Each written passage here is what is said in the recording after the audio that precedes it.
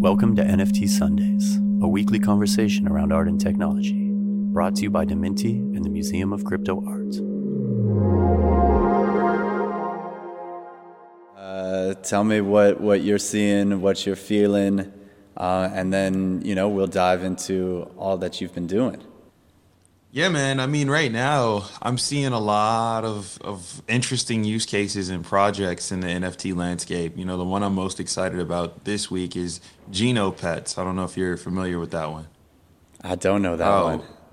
So GenoPets is fascinating because what it does is it says, one, I'm going to show you how to, use an NFT and mint an NFT using Solana, but ultimately the goal is to create a GenoPet. So the whole premise that they're going for is move to earn. And what that is this whole concept that you have to move around to earn points and grow your GenoPet, which is ultimately an NFT. So think like Tamagotchi meets Pokemon Go meets like Apple Fitness activity goals. Cool. It's all in one, and it's all connected on the blockchain. They've got an app you download.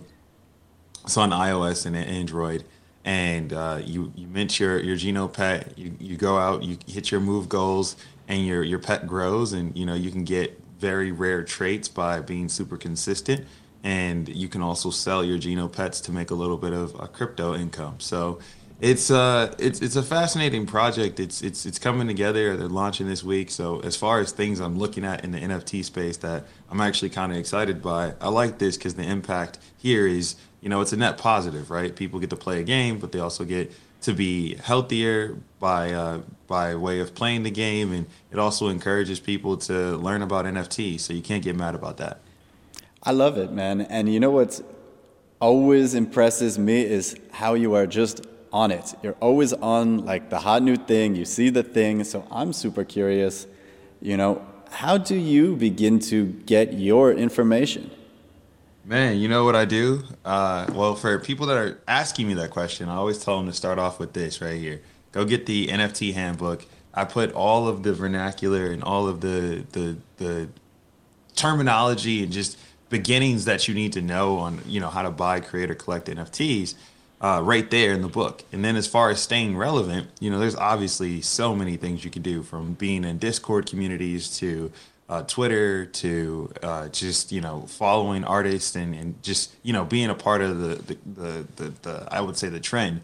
For me, what I personally do is I just follow the creators, right? Like I've been in the space long enough to kind of know who's on the scene, who's connected, and I try to make it easy for people too by posting some of my stuff on my own Twitter feed, and then I've got like a site, nftqt.com, where I post, just things that I find fascinating. And I understand that NFTs can be super overwhelming. So what I always recommend people is, one, get a baseline understanding of what an NFT is and how it can impact, your industry. And then go pay attention to things that you care about. Like there's so many different verticals and variables in NFTs, from everything from sports and gaming to arts and crafts to DAOs, which are taking the tokens and then almost evolving it into some type of governance structure where it feels very similar to the voting rights in companies. So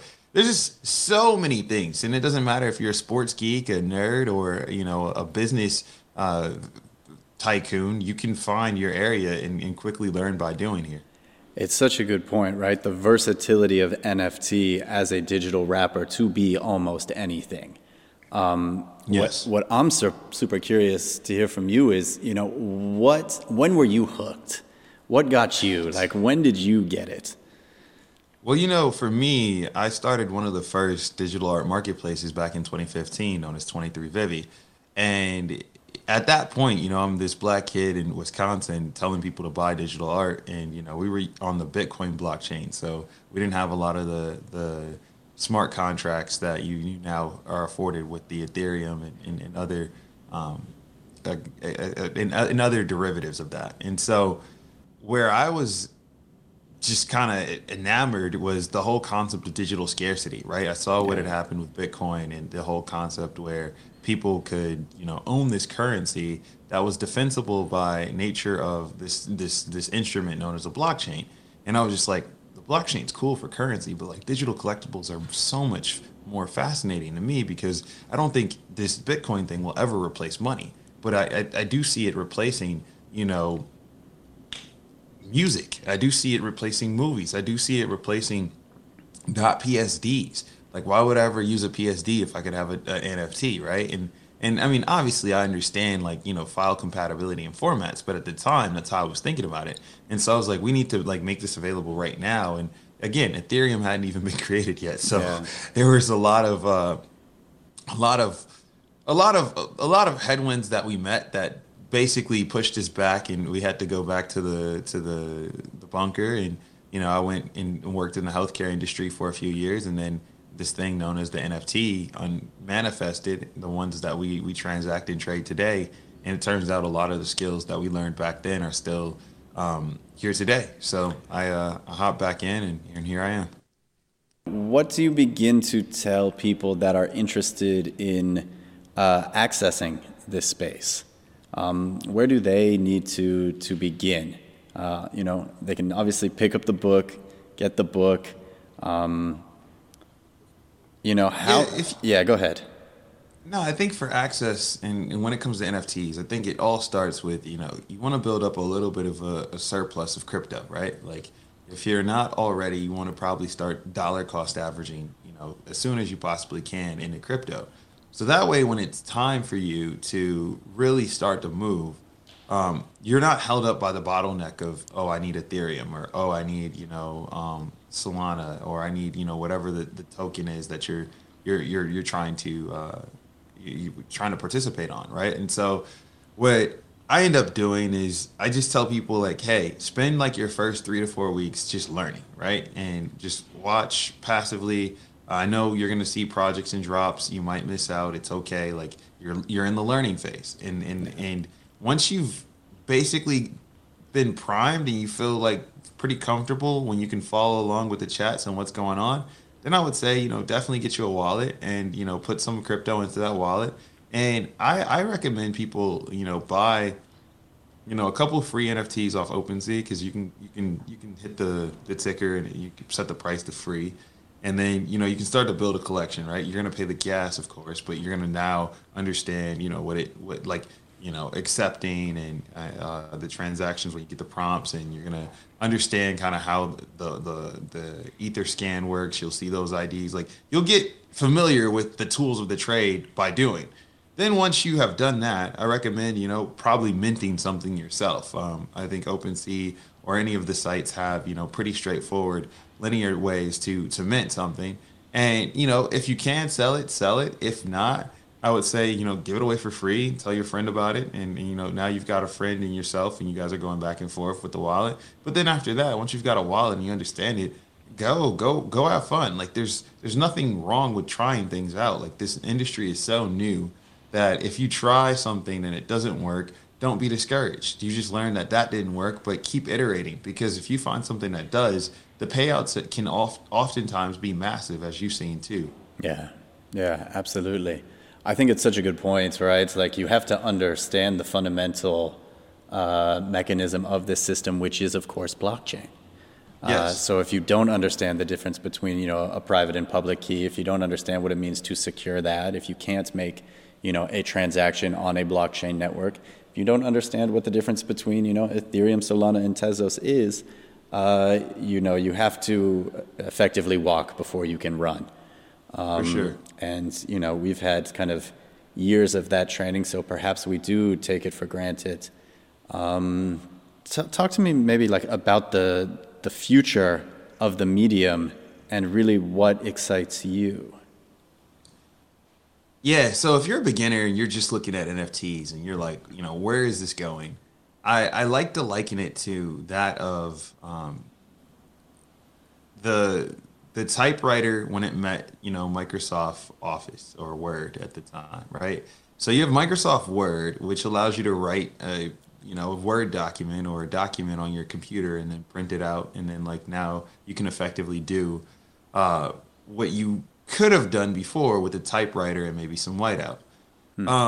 the typewriter was cool. It was very tactile. You know, you put your paper in, you get what you get out. Now you've got like this written document that's typed. But the efficiencies weren't really there in the sense of like if you wanted to transition that document elsewhere, or you want to send it somewhere, like you had to put it in the mail, and there was just like a lot of steps. What Microsoft Word is it created a format, right? So the .doc or the .docx is probably what we're using today, and now it's just all online in the cloud. But the .doc created a format that could be easily understood and read. So Colborn, I'm sure you remember this, but me and you are at our early years, we still handed in papers via paper. Yeah. Like, you know, you put the paper in the basket, and your teacher would be like, oh, okay, I'm collecting essays today. You staple your stuff and turn it in, and that was that. And then by the time we got towards graduation, there was no more papers and baskets. There was upload your document to the Dropbox or whatever your school system used, and there was a fundamental difference there. That doc that allows you to just upload it online. They had plagiarism checkers. They could know when you turned it in, so there was no lost documents. It was, you know, like you probably had auto save, so you didn't lose your paper if the power went out. And there was a lot of efficiencies that were gained. I look at NFTs in very much a similar way, right? Yeah. The old analog era was digital files, no true scarcity, no true identity, no real soul. Post NFTs, a document that's digital or a image or any digital file that exists now has the opportunity to be an NFT.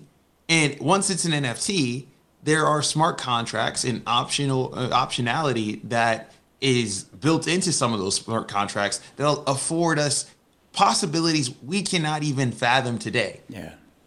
No one would have ever thought the typewriter, when you typed a document, there would automatically be an element where it would check all your grammar, or it would check for plagiarism.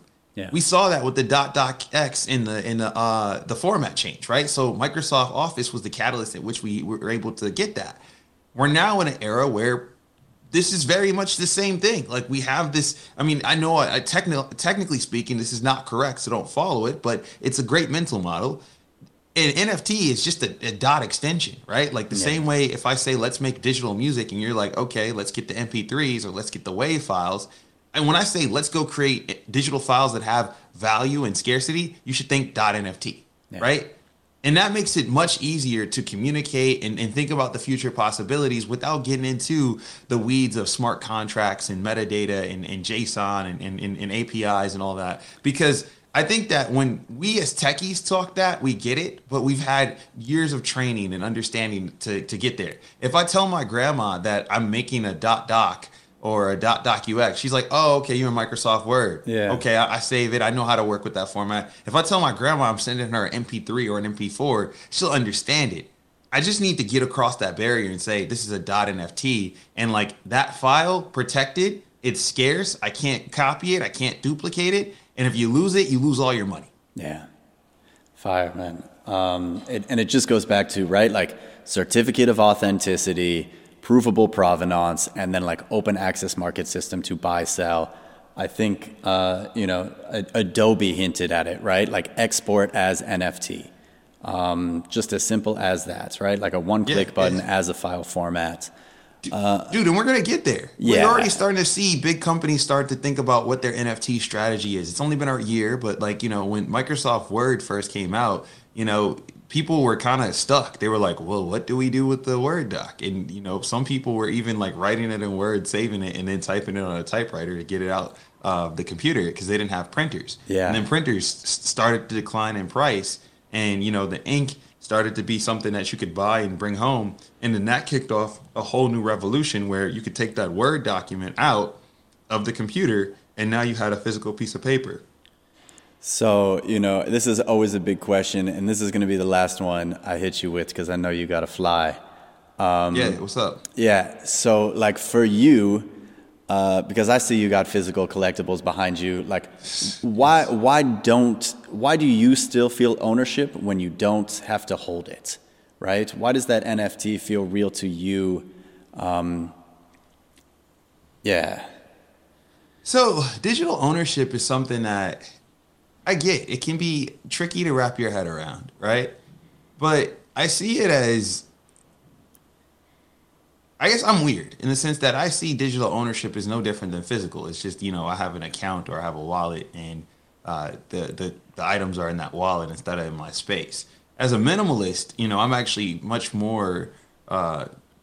I much more prefer the digital collectible, right? Like I have a ton of digital movies and lots of digital music that I actually own and have purchased. Yeah. And largely because, I can take a device, I can change a device, and there's an interoperability element there where I still have the same collection. If I move right now, it's a pain to move all of the assets in this house to the next apartment or the next house. And so what I think about is, one, this digital world, it can feel a little foreign, right? Because you might not have that physical item, but because you don't have that physical item, you get to pick, the device you want to experience that stuff on. So if you want to put your NFT on an ultra short throw projector and, project it in your living room, you totally can because it's in your digital wallet. Yeah. If you want to then go and put it on your iPhone or you put it on your Ledger hardware wallet, you can totally do that because they're digital collectibles that you can migrate around pretty effortlessly. And it's a new way of thinking, but if you've ever played a video game, when you hop in your account, all the things you collected or all the things you've unlocked are right there at your fingertips. And it's not much different, right, with the NFT world. And so I think that for people that want that tactile experience, they want to really be able to unlock, a physical item, and that's what they're into. Digital collectibles probably will never be their jam, right? We're probably going to have to make the electronic objects, those frames where they put the digital object in the actual physical frame, right, like the photo frame. Those are tight. I think that might be something that is a great segue. But until we make that adjustment, I mean, I'm of the notion that, digital is the future. It's the wave. Hop on it, become an early adopter, and you'll have a very, very nice collection to look at, 20, 30 years from now. Look, I totally agree with you, and I think it goes back to the point is we sit on that generational divide when things were all physical and then they became digital. So we already had to go through that learning. The kids younger than us, all they know is digital, right? Yes. Right? They want those digital objects, whether it's Fortnite skins or, Minecraft, whatever. Hit me. Think about this. It is all digital, right? Yeah. We still remember an iPod Shuffle. They only know Spotify playlists. Yeah. Yeah. Think about that. The iPod Shuffle was our playlist, right? Exactly. You didn't know what song was coming on. There was no screen. You just had a little shuffle. And then that was still physical for us, right? So it's no different than a Spotify Discover Now playlist, right? It's you didn't know what was coming on your shuffle. You just put some stuff on there and you played it and you went around about your day. But now, the kids, to your point, they only know the digital only versions of a lot of the things that we did have a last generation technical possibility of. Yeah. All right, man. Thank you so much for your time. Hit the people with some plugs, where they can find you. Man, I'm always kicking it in the metaverse. That's probably where you can find me nowadays. But if you're in the social sphere, you're in that Web 2.0 era, I guess you can find me on Twitter, Instagram, my website. All of my handles are at QuHarrison. And beyond that, if you want to know my thoughts and just what I'm working on in the NFT space, you can find me at nftqt.com. Perfect, man. Thank you so much. Thank you. Breaking news.